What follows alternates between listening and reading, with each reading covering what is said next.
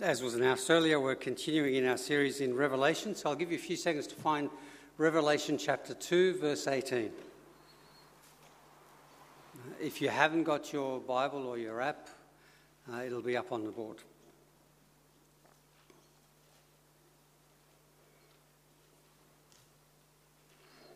To the angel of the church in Thyatira, write, "These are the words of the Son of God, whose eyes are like blazing fire and whose feet are like burnished bronze. I know your deeds, your love and faith, your service and perseverance, and that you are now doing more than you did at first. Nevertheless, I have this against you. You tolerate that woman Jezebel, who calls herself a prophet. By her teaching, she misleads my servants into sexual immorality and the eating of food sacrificed to idols. I have given her time to repent of immorality, but she is unwilling.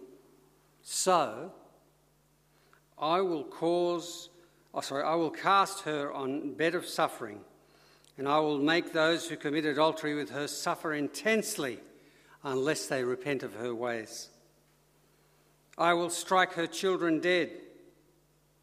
Then all the churches will know that I am he who searches the hearts and minds, and I will repay each of you according to your deeds. Now I say to the rest of you in Thyatira, to you who do not hold to her teaching and have not learned Satan's so-called deep secrets, I will not impose any other burden on you except to hold on to what you have until I come. To the one who is victorious and does my will to the end, I will give authority over the nations. That one will rule them with an iron scepter and will dash them to pieces like pottery. Just as I have received authority from my Father, I also give that one the morning star. Whoever has ears, let him hear what the Spirit says to the churches." To keep that passage open in front of you, we'll go through it together. There's obviously some encouraging things in there, some quite heavy things in there. We'll explore them together. Before we do, though, let me pray. Our good and our gracious God, we thank you for your word. We thank you that you speak powerfully through it, as you did 2,000 years ago and before, and to this present moment today. By your Holy Spirit, help us to know what it is that you're teaching us. Speak clearly through me and do your work in us, I pray. Amen. So as some of you know, prior to becoming a pastor, I used to work in construction. I worked in construction project management, looking after part of the team that did big commercial structures. And this one project that I got placed on, I didn't start at. I got put in halfway. And the reason I got put in halfway is because there was this guy who was in it before me. And the company that I was working for had employed him. They'd done all their reference checks. Had the interview. It looked all good. This guy had started and was doing a good job. However, after a little while, it found out that this guy was doing a lot of compromises. He was cutting a lot of corners. If you're into construction, his scopes weren't quite right. His budgets were a bit off. He was basically compromising on heaps of stuff, and it was having a huge amount of consequences. And so this guy got fired. I was in between jobs, and I got brought in, not as any kind of savior or anything like that. I was just the guy that was free. So they chucked me in there to fix up the rest. But the point of that story is that there was someone who was compromising, and it was causing consequences. And that is very much what's going on here in this church in Thyatira. Now, in the evening series at the moment, we're exploring all these 7 churches in the the second and the third chapters of Revelation. We've looked at 3 of them so far. And if you look at the map, I quite enjoy geography, so I thought I'd give you this map here up on the screen. You can see we've done the first church in Ephesus. So all these churches are in Turkey, in Asia Minor. Tim took us through that one 2 weeks ago. The church in Ephesus was very much a church that was all doctrine, but no love. That was Ephesus. Then last week, Ange took us through the second and the third church, Smyrna and Pergamon. And what was going on there is these churches were suffering intense persecution. Smyrna got a really good tick in their performance review, doing a really good job. Jesus just tells them keep going. But Pergamon got a bit of a mixed review. And today, we get to the fourth church.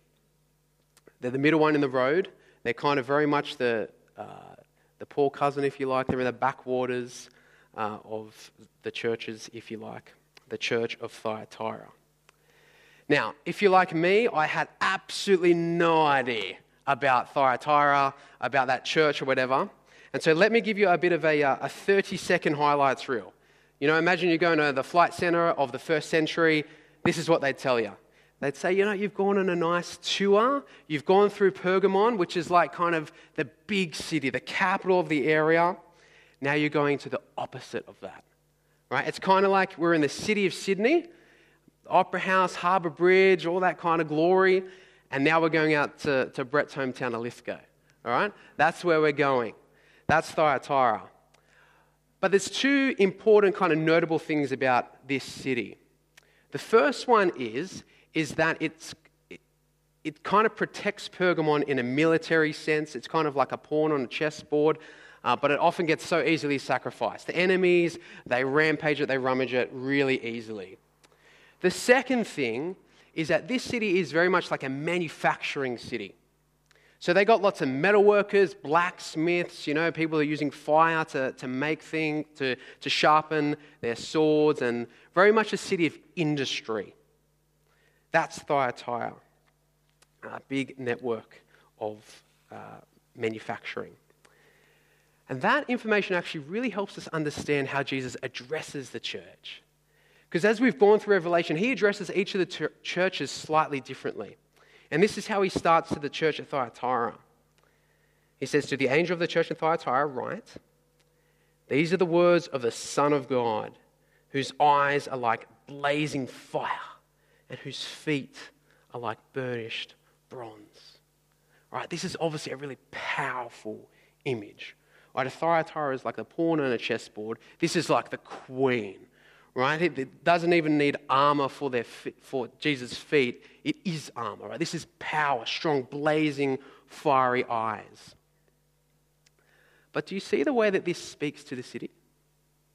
For a city that is like being rampaged by people all the time, for a city that is like metal workers, industry, fire, making things, Jesus is coming to them into a way that makes sense. Into a way that kind of appeals to their culture, a way that is meaningful to them. And Jesus actually does that in all sorts of ways to all the 7 churches. He comes in a way that is making sense to them. He's reaching out to them. He's showing that, I know you, church. I know you intimately. I know what makes sense to you. But he also teaches us what it looks like to be missional. Right? When we talk about sharing the gospel with people, we're trying to share it in ways which make sense to them, in ways that's going to be meaningful. We hear Jesus doing this exact thing here. He never dissolves the truth, but does it in a way which makes sense and is meaningful. And so with that, the Thyatiran's listening, he begins his performance review. And he starts with a positive. All the churches, well, most of them get a positive. I will see next week that the next one doesn't. But these guys get a nice positive, the good news. They are full of love, they're full of good deeds. This is what it says, verse 19. Jesus says, I know your deeds, your love and your faith, your service and your perseverance, and that you are doing more than you did at first. Jesus, like, even though you guys are the smallest, you know, the ones that are kind of on the backwaters, seemingly insignificant, like, I see you. You're doing a good job. You are laboring on. Your service to others, your ministry is strong. You're working hard, laboring in love, serving people. And more than that, these guys, they're not like a flash in the pan. They're persevering, they're continuing to go on. More than continuing, they're doing more than they did before. Right? This is positive. This is good. Their deeds are wonderful when they are growing. You know, the two commands, love God, love others, they've got the love others bit down. They're growing in that.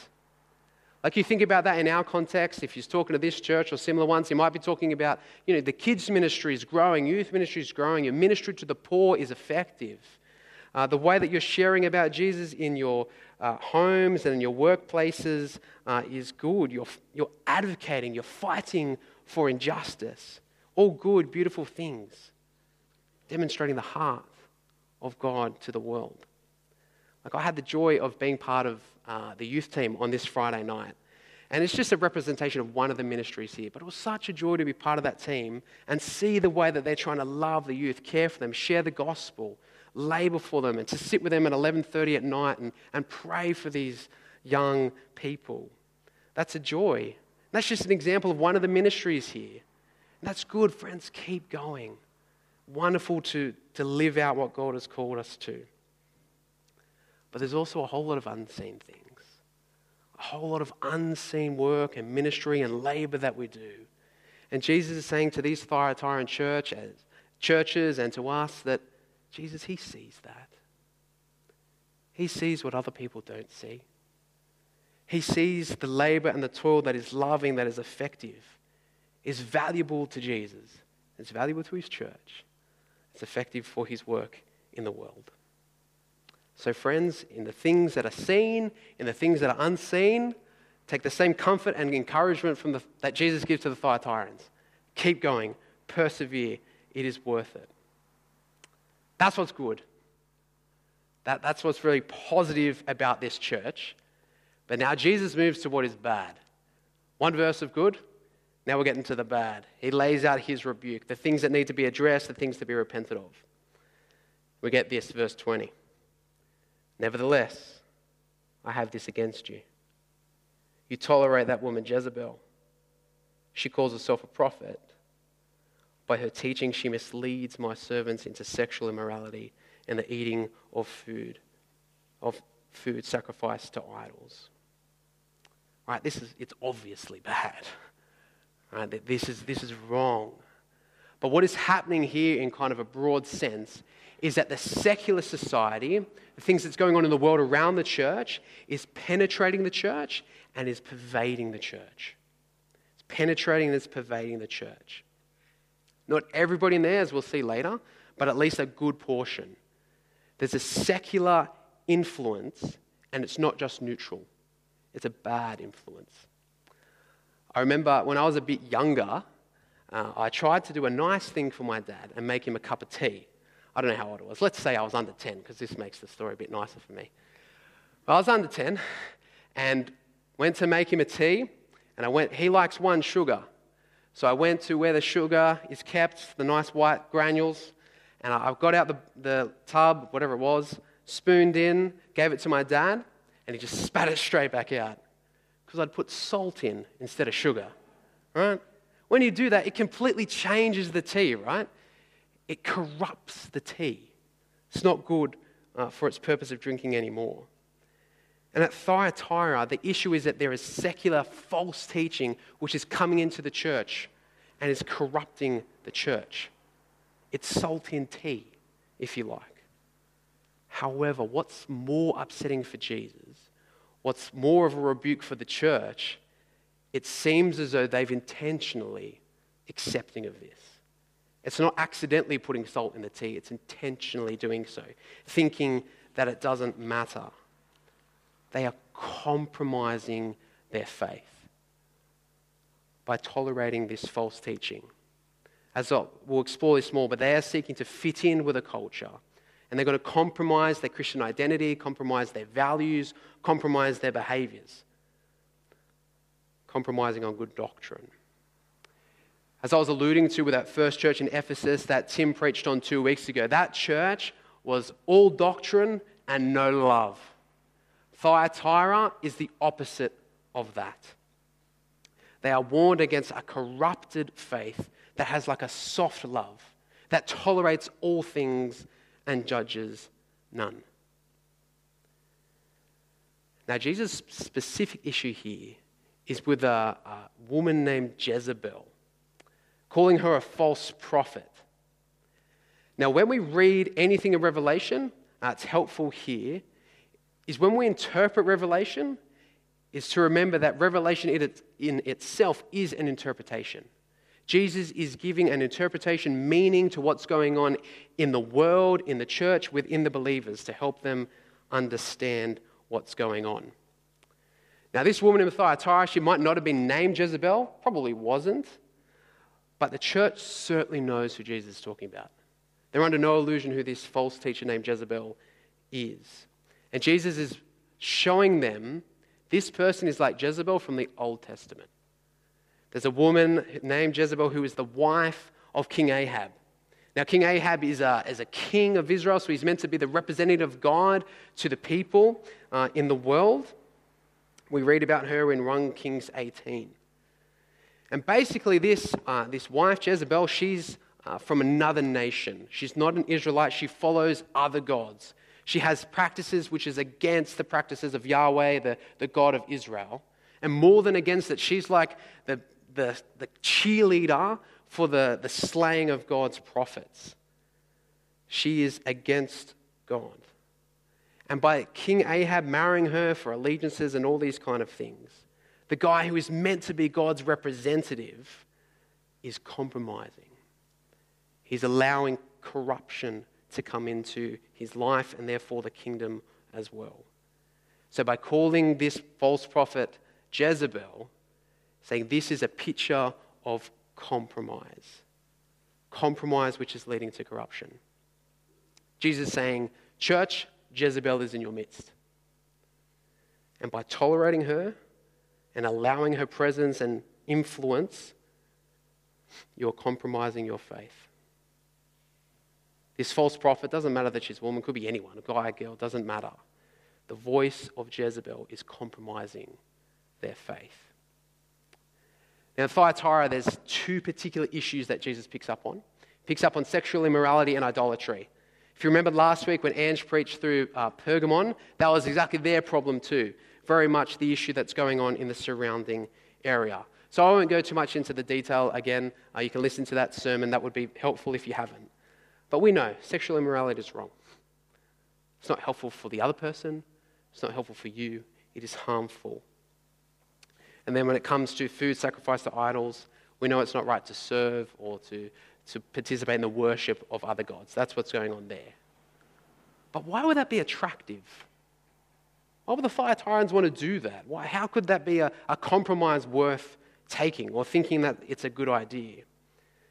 It seems that this teaching of Jezebel is all about getting the Christians to fit in amongst the society no matter the cost. It doesn't matter what the cost is. Like you remember that 30-second highlights reel of Thyatira that I gave, and there was lots of industry, lots of manufacturing in the city. And these manufacturing industries had things called trade guilds. And trade guilds are like kind of business groups, trade unions, like the ultimate networking groups. Like if you're in business, like you network, right? In order to get business and trade economics. And for the Thyatirans, that's what they are doing. They're participating in these trade guilds. But what is the problem with them is that these trade guilds are participating in practices which are against God. Their dinners and their gatherings are having like sexual performers. They're having food that is sacrificed to idols, so participating in all this pagan worship. But to not be part of that is like economic and social suicide. It's not a good idea for them. So Jezebel, or whoever this woman is saying, don't worry guys, it's okay. You can do that. Food sacrificed to idols doesn't mean anything. We'll just bend the rules here. There's no harm. You need it. How are you going to thrive without these things? Right? The pressure to conform is strong for the Thyatirans. But what about for us?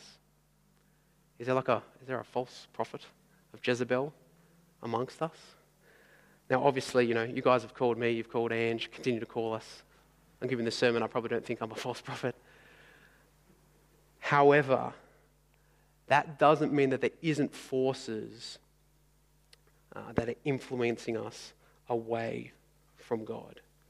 That doesn't mean that the voice of Jezebel is not around.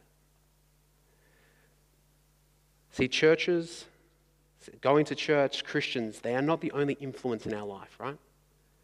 There is lots of other influences. The voice of Jezebel is still very much in our ear. It's still very much in our eyes. The voice of Jezebel is competing for our heart. And there's heaps of influences in this world that could be resulting in that kind of compromise for our faith. If you could have a think about it, what could be the voice of Jezebel in your life in this moment? Just the voices. You might not be following them, but what are the voices? The things that are influencing you. Things that are shaping how you think, shaping how you behave, how you see the world, how you think about yourself, how you think about others, how you think about God. Now, there could be heaps of things there. Lots and lots of things that can influence us. Look, I know it's probably hard in this moment to think about it, so can I encourage you? Think about the ways that things that are influencing you throughout the week. Prayerfully consider it. Chat with your Christian brothers and sisters. But I want to press into one thing, one kind of big thing for this moment. And that is the digital world. The digital world. Whatever that, not like internet searches, our social media, news outlets, famous personalities, YouTubers, influencers. It's crazy, right? Our world, our culture celebrates people who we call influencers. People who are shaping us, influencing us, how we think, behave. We celebrate them, we endorse them, we follow them. Now, I want to suggest to us that one of the biggest influences can be the digital world. The thing that's discipling so many of us is this: your mobile phone, your computer. The digital world, through all its mechanisms, is one of the greatest disciplers, the things that is shaping us in our age. Like, you think about the amount of time you spend on your phone or the time you spend on your computer with that digital content.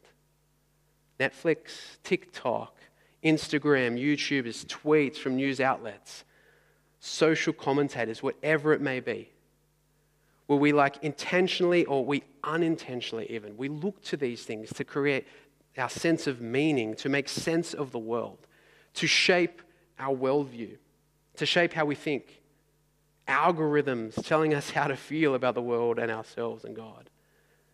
And the influences are not neutral. In your own head, think about the amount of content that you consume in these ways and compare it to the amount of times that you spend in any form of things related to God. Many of us, certainly myself included, the digital content is going to win by a landslide. Now, this is not to say the digital world is evil or inherently bad. There is elements of it which are evil and bad. However, there's just so many things in there which are just unhelpful. Ultimately, they're shaping us into the likeness of the world, not into the likeness of Christ, not into his image. And the voice of Jezebel, the voice of compromise, is very consistently, it's in our ears and it's in our eyes. It's captivating for our attention and our hearts. Now, this is not a sermon about kind of developing that cultural discernment in the digital world. But please, let me encourage you to be aware, to be conscious, consider the things that you are consuming, the way that it is shaping you.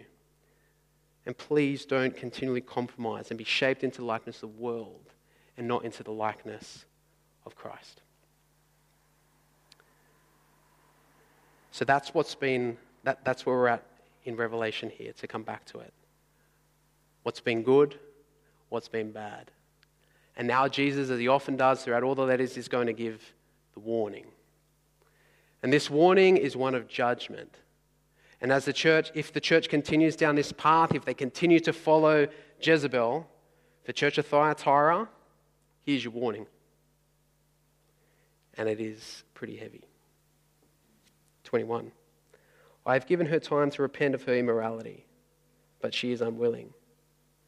So I will cast her on a bed of suffering, and I'll make those who commit adultery with her suffer intensely unless they repent of her ways. I will strike her children dead. Then all the churches will know that I am he who searches hearts and minds, and I will pay each of you according to your deeds. Now, there's a lot going on here, but it's certainly clear that Jesus is saying, I can see into the inner parts of a person's heart. See beyond the actions, can see the actions as well. And what he's saying here is he's not going to let the threat of false teaching go unchallenged. Now, Jesus has been gracious in giving time to repent. He's always gracious. He's invited the woman to stop and turn from her ways of corrupting the church, but she's unwilling. So judgment is going to come to her and all those who follow. The actual punishment of whatever it looks like, we don't know. But you can very much sense that it's a metaphorical punishment, casting on a bed of suffering, which matches the metaphorical crime of adultery. Now, all the judgment is quite heavy. It's not easy to listen to. It's not easy to engage with. It's unpleasant to hear. It's certainly uncomfortable. But this does help us to see how serious it is. But whenever we engage with the judgment of God, with his justice, we always need to remember Jesus, what he did, his person, and remember the love and the grace and the mercy of God. Because God doesn't just ignore injustice. He doesn't leave it unpunished. He dealt with injustice ultimately in the person of Jesus when he went to the cross. We know that. Jesus, he dealt and he conquered evil. Sin, it's not just thrown under the carpet and left to fester. No, it is paid for, it is dealt with, it is conquered. Jesus bore the punishment, the penalty for us. And then we're given mercy or offered mercy and grace. We're able to repent and turn and find life. Because God, he is all-loving. He deals with injustice, he deals with evil. But then because of Jesus, he offers us life, forgiveness, and freedom. But that doesn't take away from the seriousness of what is being said here. It is clear that Jesus is warning the Thyatiran church, he's warning churches for the next 2,000 and however many more years to not follow the secular. To stop thinking that just a little bit of compromise is okay, and then a little bit more. There is consequences. And Jesus, he wants us to flourish. He wants us to find life, to have freedom and fullness. And for the church to be a blessing to the world, a blessing to the neighborhood, to be a witness to the love and grace of him in the world. And so if we lose our distinctiveness, if we compromise our faith, that does have direct consequences. And God's heart and his action is to ensure that doesn't happen for his church. So that's the warning. But it doesn't end there. Jesus, he goes on to give the promise. The promise of what will happen if they turn, if they stop their compromising ways, if they remain faithful. There's good things. There's beautiful, wonderful things which are in store for them. And so we'll pick up again from verse 26. Jesus says, to the one who is victorious, turns away from compromise and the false teaching, and does my will to the end, I will give authority over the nations. That one will rule them with an iron scepter, will dash them to pieces like pottery, just as I have received authority from my Father. Jesus' promise here is that the one who overcomes, the one who remains faithful in Christ, they will share in his reign. So Jesus, he quotes a psalm here, Psalm chapter 2, which from this side of the cross we know is speaking all about him. Right? He perfectly fulfills that psalm. And here Jesus is the one that conquers. He's the one that rules, the one that reigns. But here Jesus is saying, you're invited into that. Because you're in Christ, you're invited to share in his reign, to join with him in that.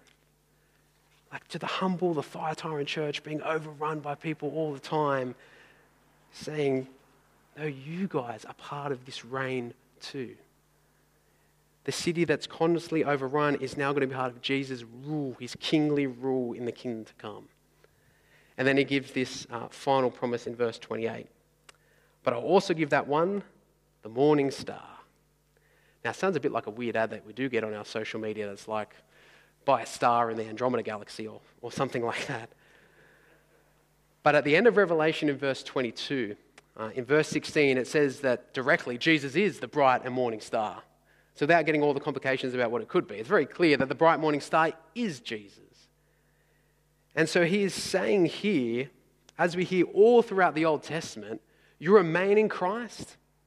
You are with Christ for eternity. You have him for eternity. You share in all his joy. You share in all his glory for all of eternity.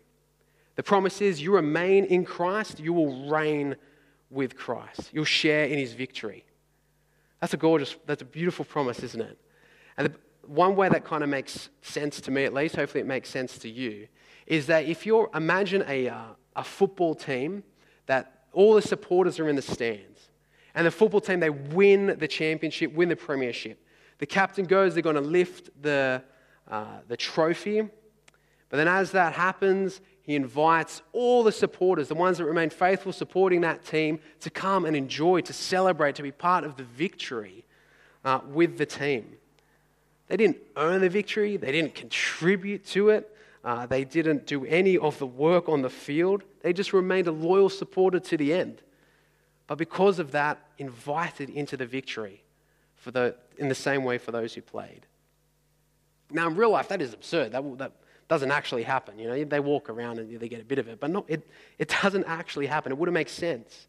But Christ is saying for those who are faithful, for the Thyatirians, for those since then who are faithful, who remain in him, that's the promise.